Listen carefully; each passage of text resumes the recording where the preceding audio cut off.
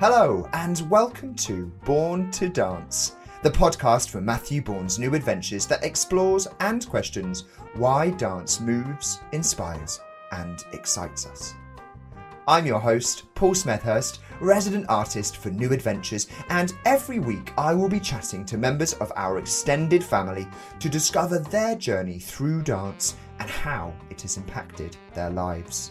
We hope you enjoy this week's episode.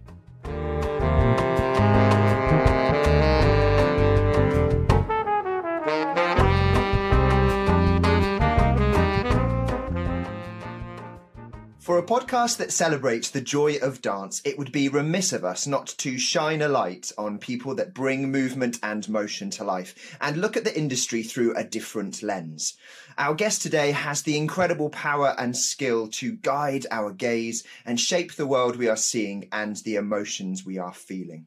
She is one of the most successful and sought-after lighting designers in the country and also a pioneer for female artists in the industry. She has won 5 Olivier Awards, 2 Tony Awards, a Helpman Award, the Opera Award and numerous Critics' Circle Awards. She is known for lighting some of the most famous British exports, including The Curious Incident of the Dog in the Nighttime and Warhorse. But here at New Adventures, we are extremely proud and lucky that she is an associate artist of our company. People see light in functional terms, but it's a vital creative muscle, she once said in an interview. I'm not interested in lighting looking pretty. It should mean something and say something. Paulie Constable, welcome to Born to Dance. Thank you very much, Paul. Do you know what? I'm the one who's privileged. It's so lovely being a part of New Adventures. I feel incredibly lucky. So, it's a mutual love that we have going on. It is a love. That's gorgeous. Well, we're going to delve straight into where that connection came from with New Adventures. I'm intrigued myself. I mentioned that quote there because I'm really fascinated with how you use lighting as a device to enhance and tell stories. And I really see you as a consummate storyteller. Is that what drew you to Matthew's work? How did that collaboration first come about? Oh goodness, I'm trying to think now. The first show I did with Matthew was Play Without Words. And I suppose it's not surprising in a way because Play Without Words was a piece that Matt made at the National Theatre. And I'm really seen much more as a kind of theatre and opera lighting designer than a dance designer. I came from fringe theatre and rock and roll. I don't have a dance background at all. So it's interesting that we met working in a theatre that's traditionally a space for text-based storytelling. But I grew up working with companies who improvise, particularly companies like Complicité. And I was always trying to find a way to tell the story that they were telling through light. And whenever I'd seen Matthew's work, one of the things I found generally quite frustrating in dance, although quite liberating to watch, but for the way I think, I couldn't see the clear story that was being told all the time, or sometimes it was abstract, or sometimes it was kind of very literal in kind of a weird way, and I couldn't quite get my head around it. And then I saw Matthew's work and I realised that what he and Les were doing is that they were being really, really, really sharp with story. You know, every moment in the work is telling you something. It's moving you on. So it's almost like what he was making was like a theatre piece, but at the speed of dance. And people weren't speaking, but they could very easily have been. It's so vivid, the kind of narrative going through. So I think I kind of came at it with a sort of narrative sense in this building that was all about words. And they sort of just took the words away. So it was a bit of a risk, I think, when Matthew asked me to do the show. But I just loved it. And I always used to joke it was a little bit like you have to light at the detail of Chekhov, but at the speed of dance. So it's, also quite often in dance, people don't want to see faces or they're looking at images, whereas Matthew and Les are looking for both. The characters that each person kind of portrays are really vivid, and you really need to see them and their facial expressions and what they're doing. So it's not kind of conventional dance lighting. We've sort of created this sort of hybrid form in a way. So that's a bit of a kind of a roundabout way that I think what happened is that we came from very different places, and it was brilliant because we all brought different things into the room. And did he hunt you down and was like, oh, I love what this person's doing. I want to work with them, or where was that kind of meeting point? As is quite often the case for me, it was Les actually who brought Matt and I together. Les and I had done a couple of plays with Marianne Elliott and got on really well. We'd worked together at the Royal Exchange, and I think by then we'd also worked together at the Donmar Warehouse, and it just worked really well. We had a strong relationship, and I think Les felt that I could bring something to the company. So he put his sort of neck on the block for me, really. And Play Without Words was insane because we had to make it so quickly. And I remember after the dress rehearsal, I just had my head in my hands. I thought I was going to get fired, actually. I really did. Because it was so fast and furious. And I don't know whether you remember the piece or many people would have seen it, but there were multiple stories going on simultaneously. And so often I was trying to shape how the audience received those different stories. Is this one the main one and this is in counterpoint? Are you looking at all of this as a big picture, very specific? And the dress rehearsal happened, and it was, from a lighting point of view, it was a total car wreck. And I was like, this is the first time he's ever worked with me, and he's just going to... And I kept on seeing producers kind of walk out the back of the theatre thinking, that's it, that's my P45 in the post. But talk about throwing you at the deep end, because I never thought about it that way. There are like three people playing the same character, and then you times that by all the different characters, and it is really clear when you're watching it. But a lot of that is down to you, because of course I think Matthew's so great at finding ways of drawing the audience's eyes to certain kind of beats or action points. But in that show particularly, the lighting really helps with that. Yeah, it has to. And also Les's design was so, essentially it was an open space and there were moving elements within it. So we had this kind of central staircase that could hold quite a lot of narrative, but everything was very porous and the audience could see everything all the time. So how you saw it was down to how it was lit. So yes, it was really challenging and nearly broke me. It worked out for you though, because you have come back and done a lot more with us. So that P45 did not come in the post. No. Were you nervous going into that sort of rehearsal space? Had you worked in dance previously, or was it sort of the first time? Yeah, I think it was the first time I'd done a proper grown-up piece of dance. Interesting. My other half used to look after the theatre at the place. He was the technical manager there, and he'd very much worked with Second Stride, Chumleys, Deviate. So there was a lot of kind of contemporary dance in our lives, whereas I'd worked much more with the fringe companies. And he and I actually worked together with Complicité. But there were dancers in the house. Whenever we had parties, half the Chumleys would be there, or So I used to see a lot of dance.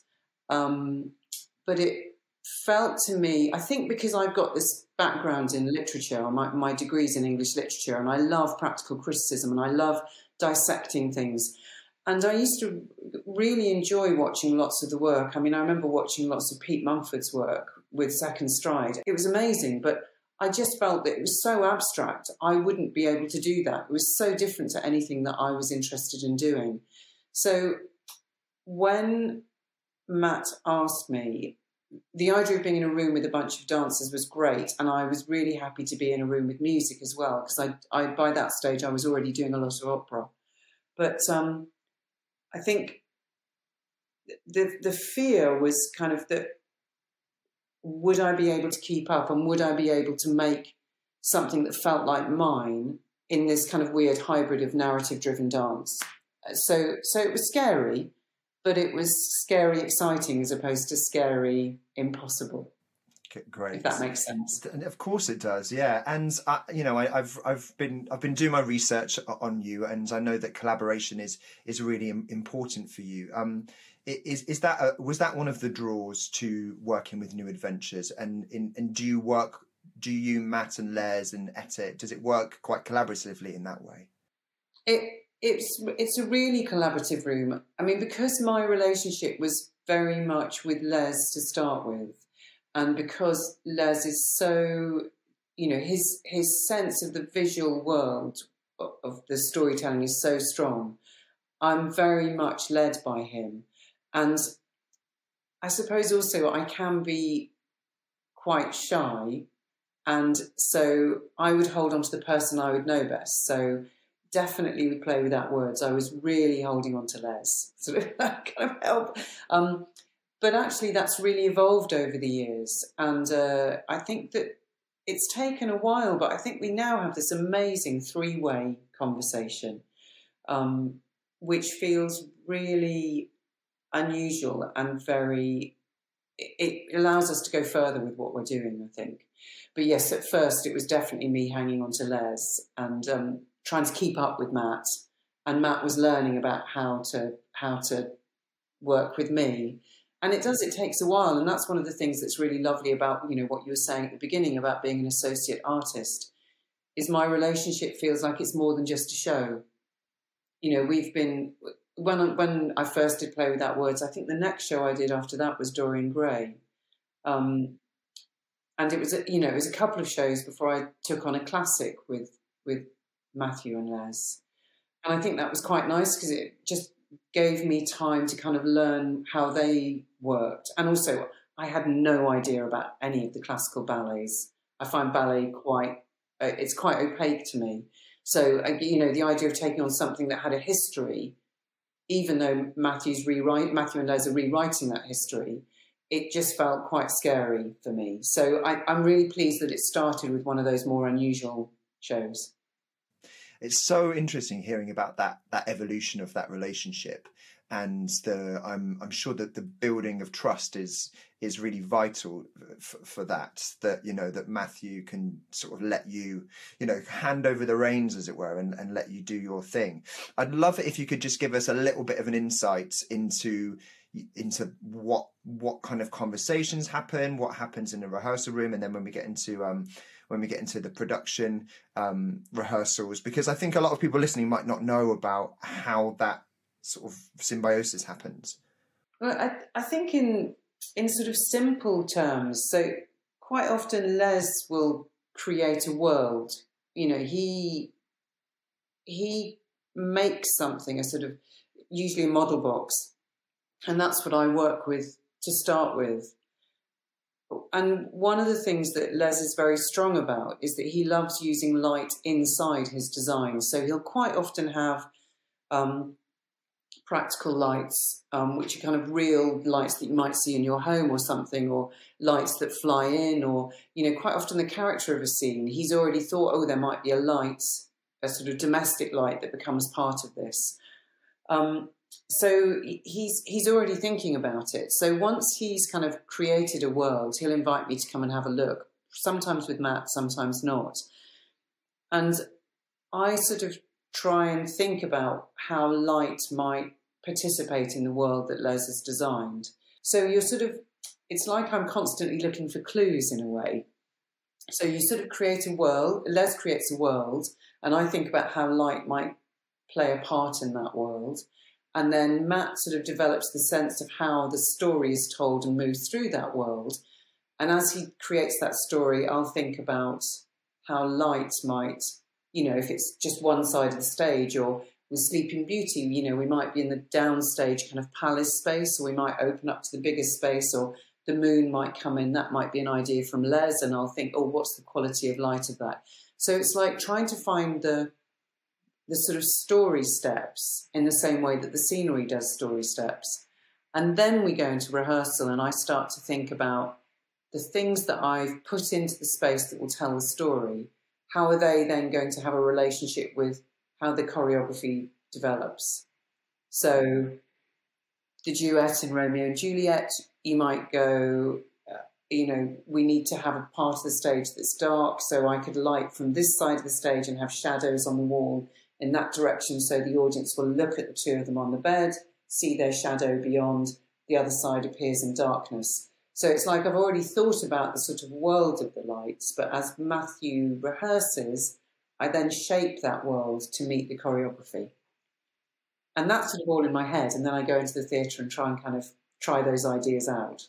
I can't tell you. I'm so fascinated. I feel like I'm having a little personal lecture with the amazing Paulie Constable. I have to say, if I always think this, I think I might have said this to you before. If I wasn't a dancer now doing the work I do, I wanted to be a lighting designer because I'm so fascinated by it. So, I guess my question is, I can understand you coming up with the atmosphere and maybe being able to sort of imagine that beforehand.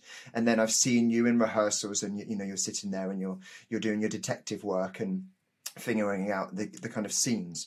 What happens when the bodies come into the space, and how does that, like you said, the fast pace of the bodies moving, does that change your sort of vision in terms of the lighting that you're going to use, or any states? I think it's funny, I don't do many shows that are fast moving. And I mean, the choreography in match shows is fast moving. But the kind of simple thing that I'll do at first, like I'm just thinking about the Caradoc scene in Sleeping Beauty. You know, we started with that when she came on, she came on, you know, that was one idea. And so I make that idea and I'll watch it in rehearsal and I'll kind of think, if I gave the scene this shape and that entrance looks like this, then what it might happen as that character comes down stage, or that kind of sense of coldness comes into the room more, I might follow it and try and get that sense of shape to sort of fill the space. But I'm still trying to stick to the original story so the audience know that what's happening, it's all one thing, and then you kind of move a bit like liquid inside it. It's the same with the swans in Swan Lake, really. A lot of Swan Lake, the earlier sections are really busy because we're moving from scene to scene to scene. When we get to the lake, I actually sit back quite a lot, and there'll be moments of breath where I might shape how the audience is seeing the swans, but also I just want to create a space where those beautiful boys can be absolutely dived into and appreciated by the audience. So I give it a quality of, you know, night and kind of romance and kind of, but edgy, you know, it's kind of quite violent as well, and it's kind of alluring but dangerous. But I want the audience to be able to dive in. I don't want them to be looking for it. I want them to feel like they can see this whole landscape. So it's funny thinking about the bodies, like the swans.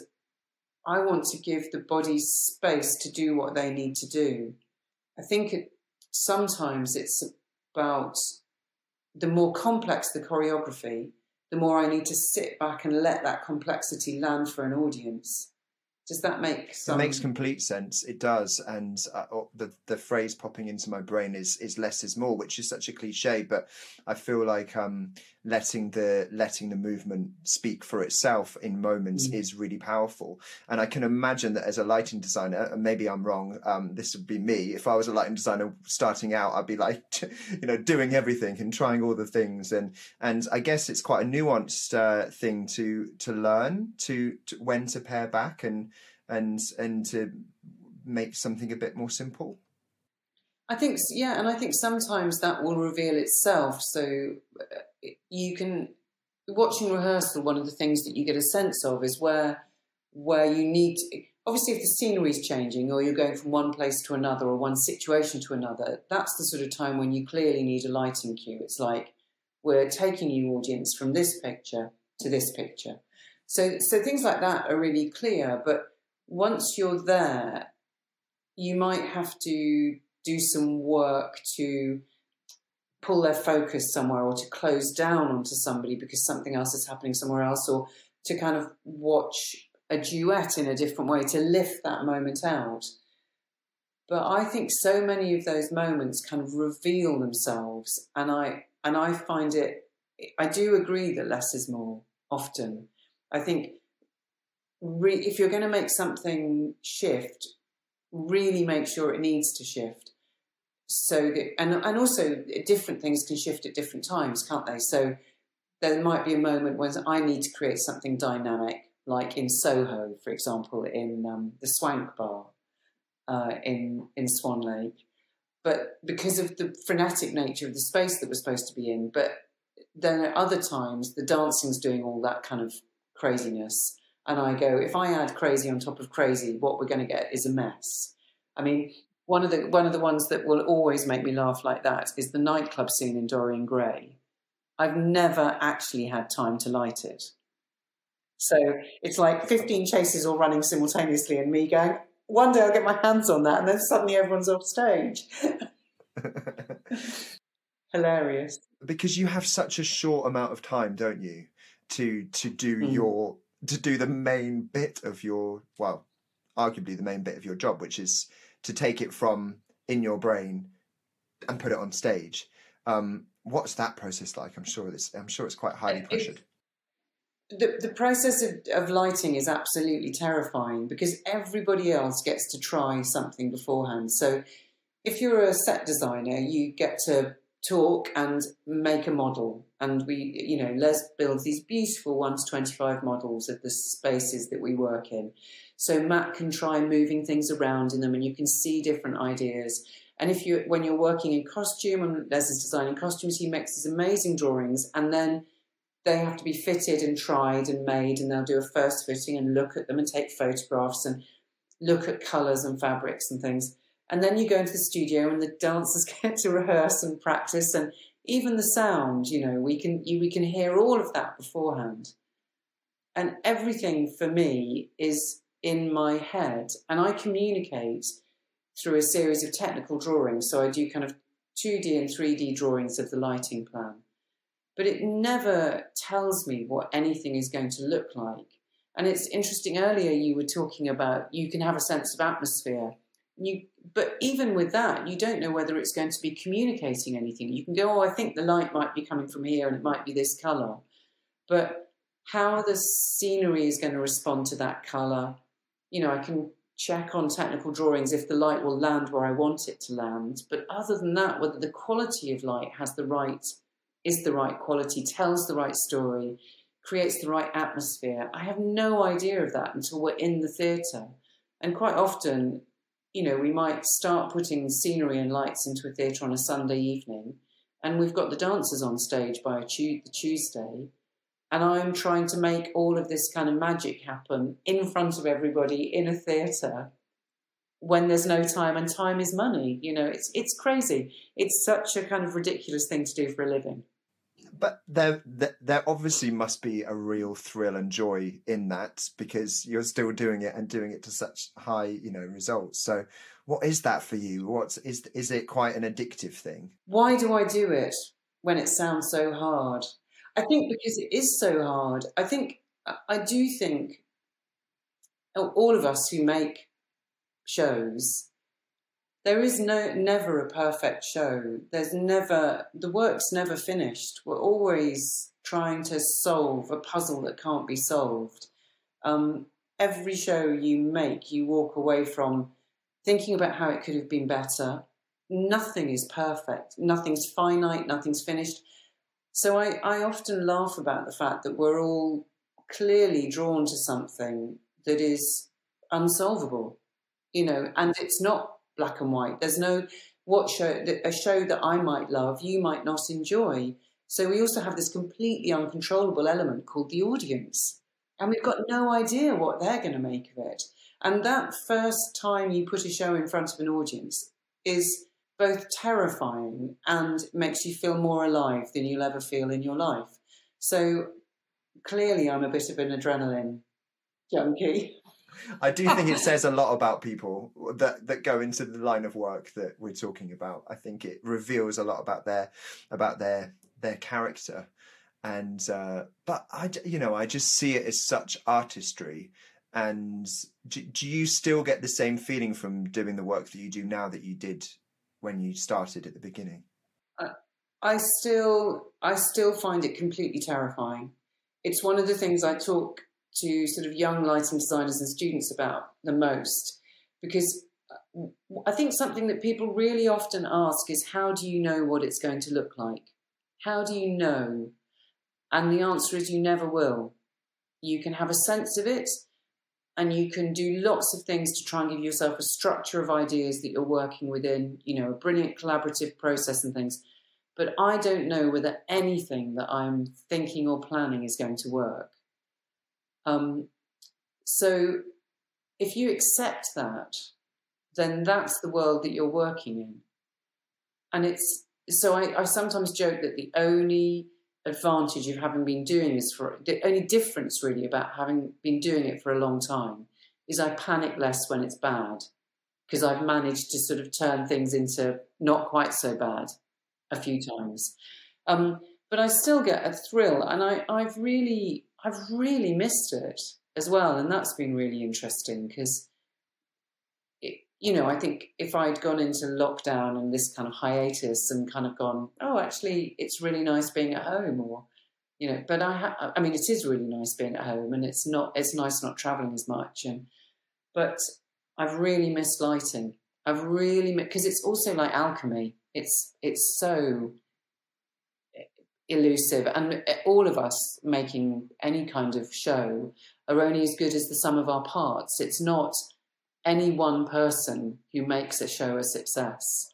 It's the sort of space between what Les, Matt, me, Etta, Terry, Paul Grucci, it's what we, and all the members of the company and all the members of the technical staff, it's what we all do together that makes the show, makes the work. So it's also completely out of our control. I mean, we're lunatics to do it. But I'm so glad that we do, because it is such a joy. And I guess with your work, differently to, you know, I was obviously a dancer in the company, and our job is then to take that work and, you know, to perform it and to share it with, you know, with many people. I guess with you, you're always moving on to something different, a new challenge. It's that I can imagine that it's so varied, the work you do, and there's a richness to that, and there's you know, there's never a predictability to what you do. It's always like starting from scratch. Always starting again. I mean, I do have quite a small group of people I tend to work with. I really love that kind of highly collaborative, sort of melting pot, the kind of crucible of ideas. And that's not right for everybody. Some people would find it really irritating having a lighting designer who wanted to spend a lot of time in rehearsal or get involved with the model, you know, at an early stage or something. So I'm not right for everything. But if that's the kind of currency of the room, and it really is with Matthew, then it's a very happy place for me to be. So while my life is very varied, there's a lot of names and relationships that come up again and again. Beautiful. I'm going to move on slightly, move backwards. So here on Born to Dance, we like to take a little trip down memory lane and revisit the first time our guest encountered dance. And when we were devising the podcast, I felt like it was very important that we didn't just speak to dancers, because we want to speak to people that are connected to our company, but dance is such a universal thing. It's such an innate thing in all of us, and so I'm really excited to dig into this bit with you. Could you tell us a little bit about any memories you have of dance? Did you dance when you were a child? Did you watch anything on stage? Take us back in time. Oh my goodness! My mother tried to get me to go to ballet. And I was a terrible tomboy. And it was the tutu that put me off. You know, it was the kind of, you know, it was the 70s. So it's kind of powder blue, kind of, even though she managed to get a blue one, but I was just terrible, and loathed every minute of it. And it kind of put me off the idea of dancing, I thought, for the rest of my life. And then I won the disco dancing competition at school when I was about, I can't remember, 11 or 12. Dancing to the Bee Gees version of Beethoven's Fifth, because I was inspired by Saturday Night Fever. We're going to have to go back, because this is too good to not delve into a little bit more. Firstly, why did your mum send you to ballet? Was it just because that was what everyone did? That's what everybody did, you know. And I think also because I was a terrible tomboy. I think she thought it might. She really worried about the fact that from being a toddler, I would not wear a dress. I would only wear shorts. I think It's still the same, you know. I'm in tech. I'm always in shorts. That was like, it obviously didn't do what she wanted it to do. No. It probably did the opposite, actually. You know, when you're sort of coerced into doing something, and it makes you do the opposite. So then how did you then get into disco? Yeah, no, I just loved music, and I didn't relate, of course, because again it's the 70s. I didn't relate the fact that dancing was dancing. I thought of, you know, the idea of proper dancing was ballet, and that kind of wasn't what I wanted to do, or ballroom dancing, and I definitely wasn't going to do that. I really loved country dancing. We used to do a lot of country dancing and barn dancing at school, and I love a ceilidh. Oh my gosh, me too, me too. Please, can we go to a ceilidh when we're allowed to actually physically touch someone? That would be so much fun. So I suppose I always liked that kind of dancing that was kind of full of life and joy. And I didn't realise that you could do, you know, if I was young now, I'd have probably done street dancing or something like that, you know, but in, you know, 1842, it wasn't an option. You're just doing the court dances and the baroque. Yeah, exactly. Did you? Okay, so you won this competition, but you did not continue into a disco dancing career, as we know that you're a lighting designer. So, what happened to that sort of passion? I think because I still saw it as something that you just did. So I loved clubbing and I loved dancing, and I would dance and dance and dance. We used to go clubbing a lot in Nottingham, and in Manchester, and I wouldn't dance with anybody. I just danced on my own. I just loved it. Oh, that is the best image ever. Do you still do that? Please tell me you still do that. I feel a bit self-conscious now, but in the kitchen on my own, I really love to get down. And actually, it was really funny. My 50th birthday, we spent in Cornwall in this tiny village hall in a village called Sennen. And it was in the middle of winter, and just a bunch of us went down, and we made a little kind of evening, and we all made curries and brought that. And then a friend of mine just DJ'd, but she literally just had a ghetto blaster and just played all the songs I love. And I just danced and danced and danced. And Bram, my youngest, who's 22, he just said to me afterwards, he loves dancing and loves just that kind of gay abandon. Anyway, he's like, it's really great having a mum who's just really happy to get down. I don't dance like a mum though. I'll never dance with a glass of Chardonnay in my hand. You know what I mean? I'm normally stone cold sober and really serious about it and just go for it. I just love that. What is it about that feeling that just, you know, what does it give you? It's letting go, isn't it? It's absolutely letting go. And it, you know, when I worked in rock and roll, I'm in a way doing lighting. You could play with an audience doing stuff like that. You could whip up a frenzy with an audience. And I realised that kind of sense of freedom with how the stage looked. You try and get that going for an audience. And also I did a lot of club lighting in the acid house days. So that was also quite a big part of dancing and dance culture. Okay. So I've got so many great images in my head. And it's so interesting, just going back to your other comment, how I think a lot of us actually, and this is something I think in our work in the charitable side of our company is trying to sort of democratize. There is a dichotomy between dance with a capital D and then dance that we just sort of do, and you articulated that before. That kind of separation between the two things. But I think it also still affects the way that I see ballet. I still think it's kind of particularly kind of really conventional classical ballet. I go and I just go, this just doesn't feel like doing something that feels so full of joy. And I really admire the discipline of it and the training of it. And I've seen some extraordinary, and I've done some work with some extraordinary ballet dancers, but it's not been the kind of conventional end of sort of a Swan Lake or something. But I find when I see those kind of classical ballets, I know many people love them, but I just can't see the way in for me. It's like I'm that 5-year-old with my mother telling me that I should appreciate this. I want to touch on your kind of work with your partner. And the dance landscape in the 80s that you mentioned before. So working with DV8 and the Cholmleys and Second Stride. I mean, what was that like, being in that kind of environment? It must have been so exciting. It's like the heyday of British dance emerging. I suppose it was, but of course you didn't know that at the time, did you? So they were amazing people, always really seriously good fun. The two shows that Ian did with DV8 were If Only and Strange Fish. And I worked as an electrician on them both. Ian toured them, I helped put them together. And I think both of them were extraordinary pieces of work. Escape at Sea, which was the kind of last big Second Stride show, I just loved that. I just really...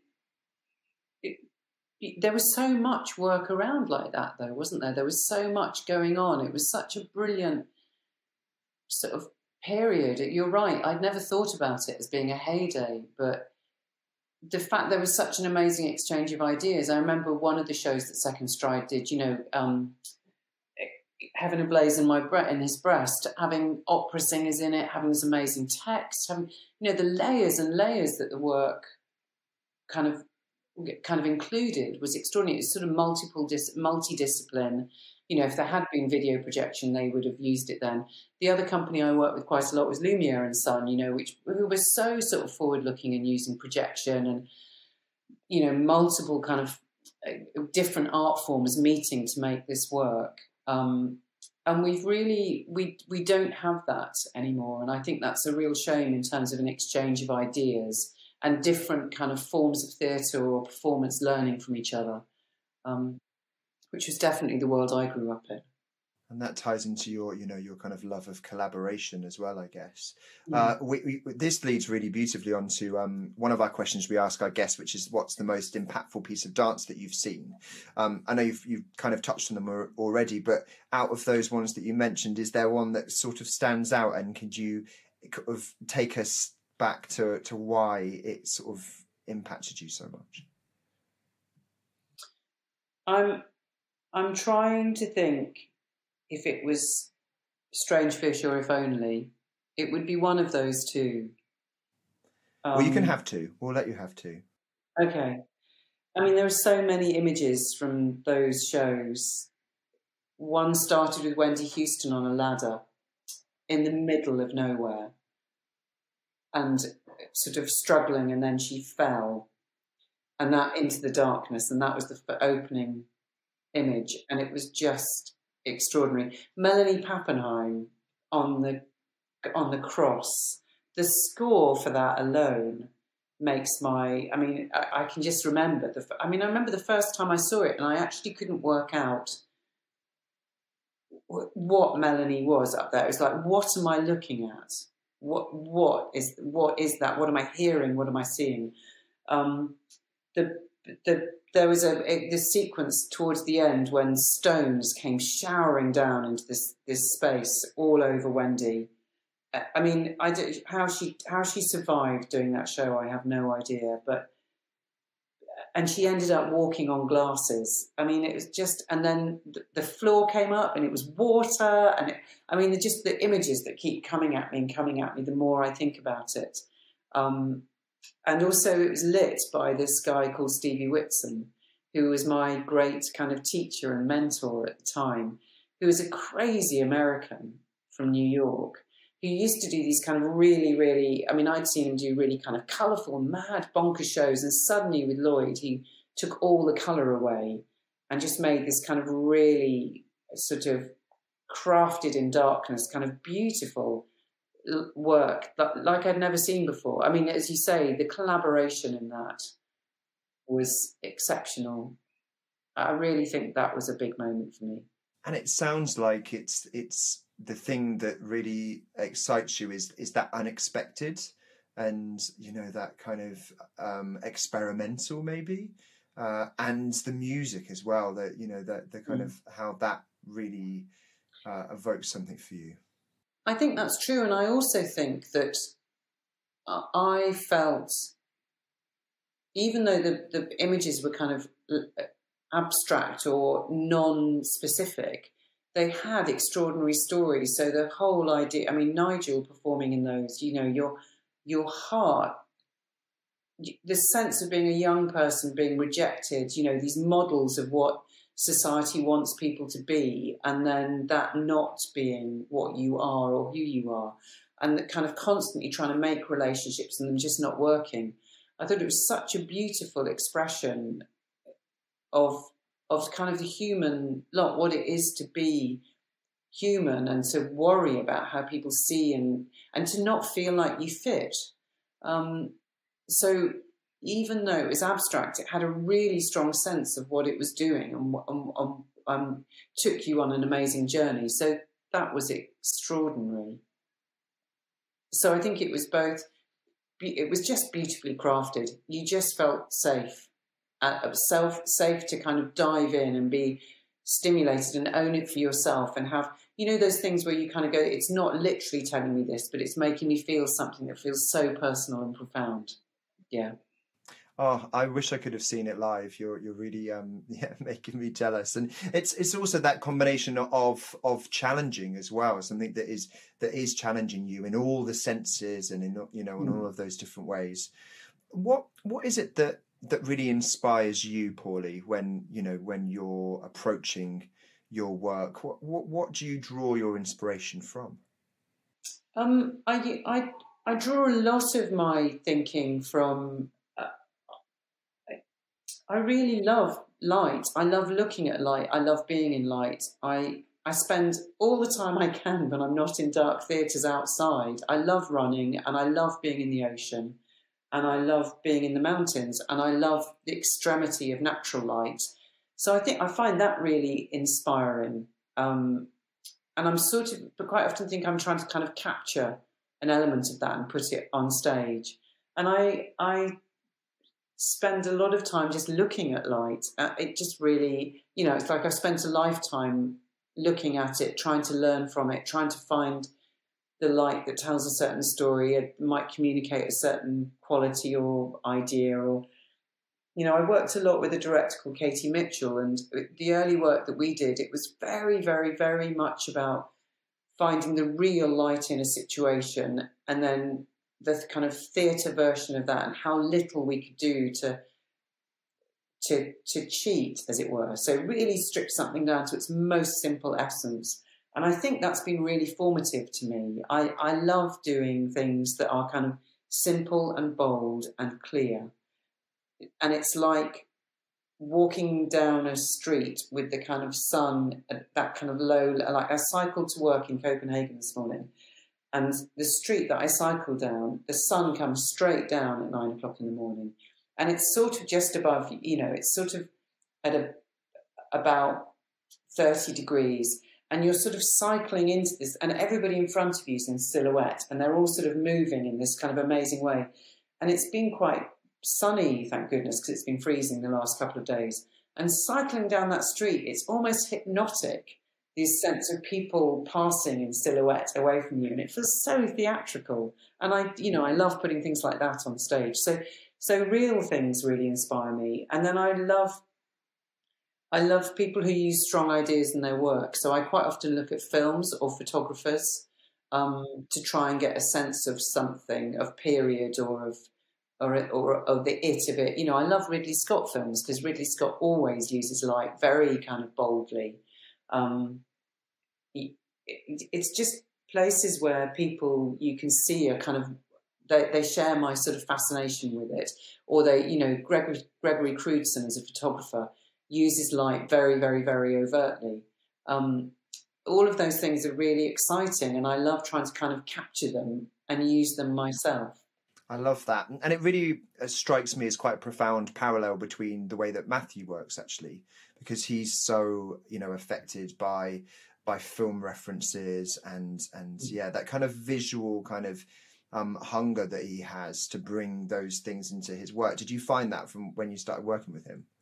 Absolutely. I think between him and Les, they're kind of both so strong and in the kind of visual, you know, that you'll always get a kind of brilliant catalogue of films to watch, books to read, worlds to dive into. I mean, obviously Red Shoes was the kind of clearest in a way, but even with that, it wasn't just watch the film. It was just, dive into this world of Powell and Pressburger and the ballet at the time. And they're so rich, those situations. I mean, the new show, that's a whole new kind of world to dive into. So, yeah, I mean, Romeo, in a way, was the one that was slightly different to that, partly because of the kind of bleakness of that landscape. But even then, I found, watching films like La Prophète or something like that, kind of French contemporary cinema of inside prisons, it's got One Flew Over the Cuckoo's Nest. I'm just trying to think about other things that I reference. But all of those kind of films, the landscape that they put those people in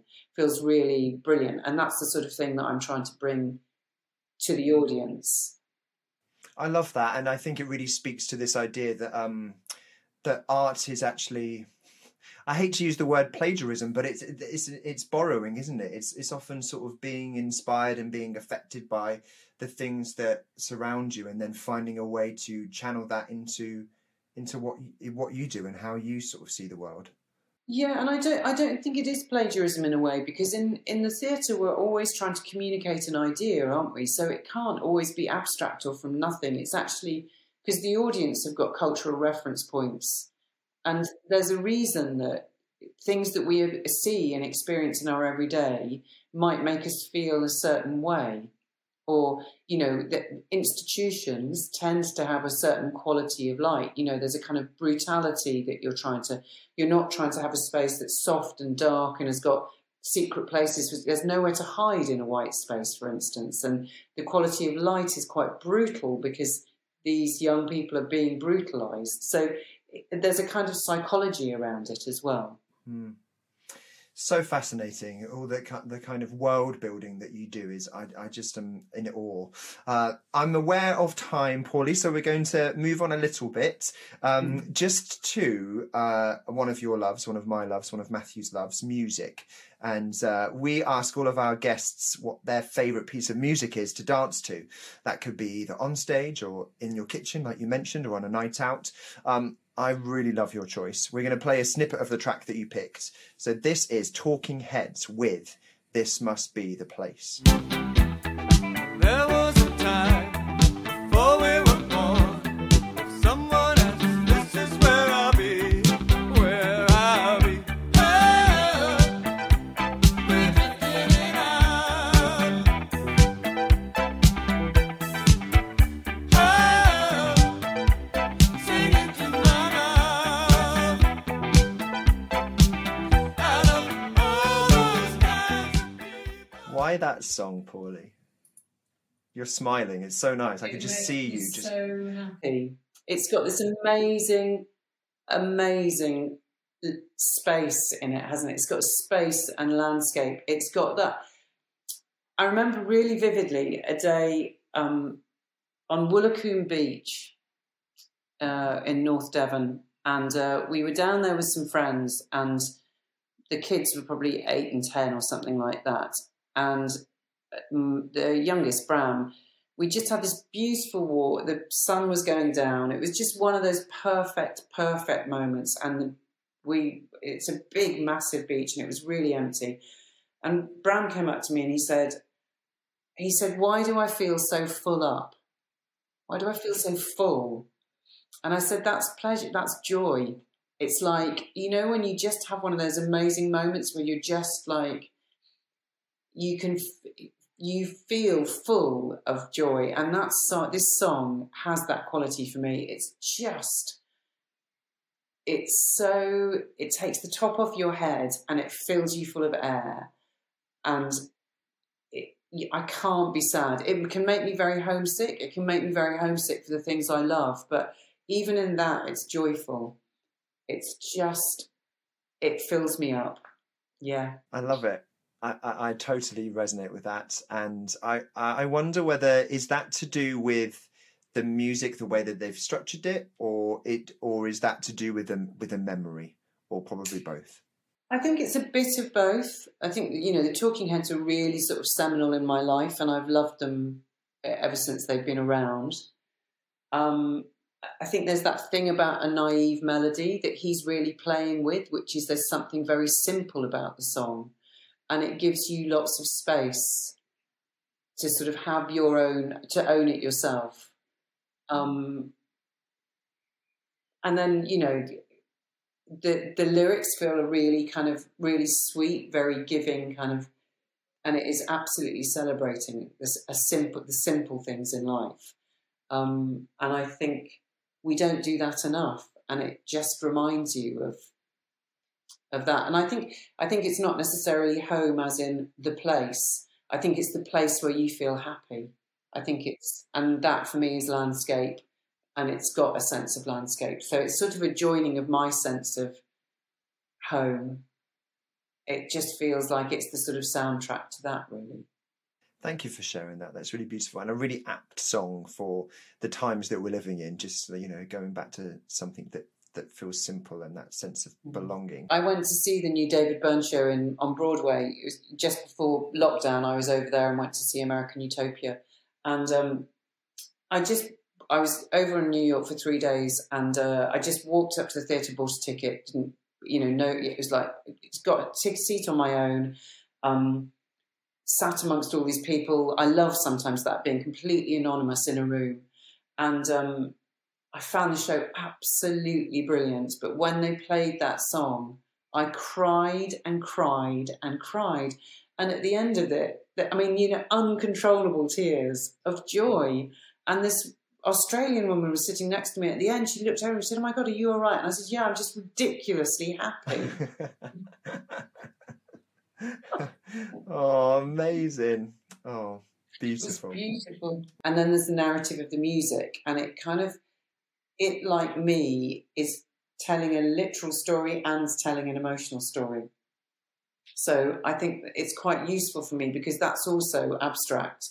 You know, there's no rules as to what kind of music gives what kind of atmosphere, and the same rules as I was saying about lighting, you've got no idea really. There's no science as to, oh, this light in this place will create this look and this feeling. So I like the fact that music is sort of working in a weird, abstract, make of it what you will landscape, but trying to tell a very specific story.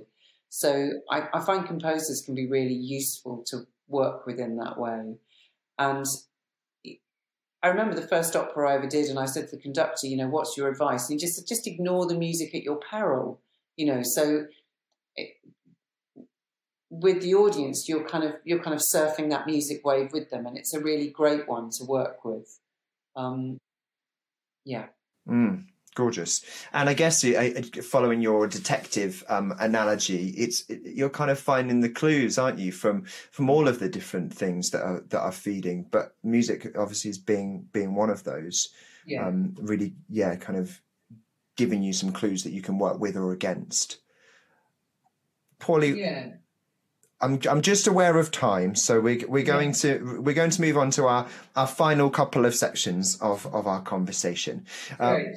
We've been asking all of our guests if they could pick any story, film, or book and turn that into a Matthew Bourne production. What would they pick? I know, I'm putting you on the spot now. If there's anything off the top of your head that you've been like, oh, that would be really good as a New Adventures show. There's some really fantastic. Do you know Koustanic? You know, the Slovenian filmmaker. He made Underground, and he made Black Cat, White Cat. Black Cat, White Cat would be amazing, wouldn't it? It would just be amazing. Tell us why. Why would that work? It's got so many fantastic kind of quirky stories interwoven, and it's already quite extreme and quite. It's got that thing that Matthew has of it's got kind of pathos and humour. Actually, it's quite a good idea. I'm suddenly thinking that's quite a good idea. You should take it to him. Well, he might listen to this podcast. I'll watch it again. I haven't watched it for a while, but I'm going to put it on my list, definitely. Yeah. Oh, do. It's a joy. It's an absolute joy.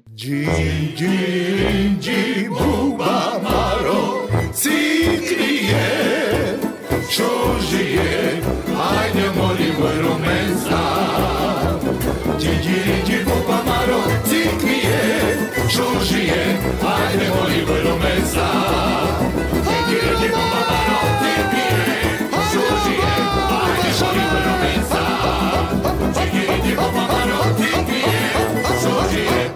love it. Everyone comes up with something so different, and I can't wait for him to hear. And you never know what might manifest. Paulie, we end our podcast with just a bit of a silly quiz. It's 10 quick-fire questions that are all about dance. Please don't feel scared or pressured. I know that is not something that you have studied. Just say whatever comes into your head. I'm going to be so rubbish at this. Just be. You can just say something silly if you don't know the answer. Are you ready? Let's begin the Born to Dance quiz.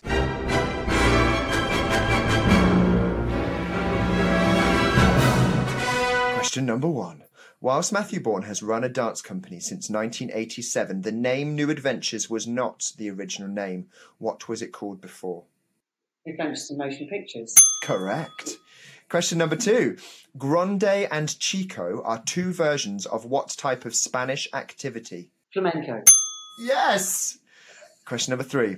The patron saint of dancers and actors is who? Cecilia's patron saint of music. Paul? No. It should be Paul, but it was St. Vitus. No, I mean, no one even came close, Paulie, so your guess was really quite informed. Question number 4. In 1962, Little Eva introduced what new dance? Little Eva, so it must be something Motown-y, or is it not the twist? Or no, but in that more Motown-y, sort of. In that vein, definitely. Yeah. The locomotion. No. Yes. Say it. Locomotion. The locomotion. Yes, Paulie, come on. She's on a roll, people. Moving on. Question number 5. Matthew Bourne has created productions to the ballet scores of great Russian composers Tchaikovsky and Prokofiev, but which of the 2 composed more ballets in their lifetime? Oh, this is a complete guess because I have no idea, so I'm going to say Prokofiev. Correct. Correct. Prokofiev composed 8, while Tchaikovsky only composed 3. Oh. Staying with the Russian theme for question number 6, the Bolshoi Ballet at the Bolshoi Theatre is one of the best-known ballet companies in the world. But what does the word Bolshoi mean? Oh, Moscow, Bolshoi. I don't know. Bolshoi, because it's the opera as well, so... Yeah, it's the building and the royal. company. Sorry? The building and the company. Yeah. And it's not royal, so the people... No, it's not people. Bolshoi as in Bolshevik. Take a guess. People's. What does it mean? Incorrect. It means big, large, grand, great. Big. Bolshoi. Question number 7. What are Hamilton House and Petronella? Hamilton House. I have no idea. They are Scottish country dances. Oh. Yeah. Hamilton House. I guess Hamilton's an area in Scotland. Yeah. Question number 8. What was the name of the beguiling gypsy dancer in The Hunchback of Notre Dame? Esmeralda. Correct. Question number 9. Which 20th century ballerina was later edible? 20th century. Margot Fontaine? No. The answer, by the way, was Pavlova or Pavlova. Oh, and of course it was. I know. I was going to say Tutu, but that would have been too much of a clue. Okay, here we go. Question number 10. According to folklore, which hypnotic dance can cure a spider's bite? The Tarantella. Come on, Paulie Constable. Yes, look at you go. So you are on 6 out of 10. Which puts you into the tied winning spot with Sir Matthew Bourne himself. That is hilarious. Absolutely amazing, Paulie. Mind you've probably only done me and Matt so far, so... No, we have done six podcasts so far, so that is a really valiant effort. Not too shabby at all. Congratulations. Paulie, it's been such a pleasure talking to you. I could talk to you all day about what you do. I still have lots of things that I'm curious about. But it's been really enlightening and so lovely. Thank you for sharing your beautiful practice with us, and also your kind of personal moments. It's been really lovely having this chat with you. Thank you.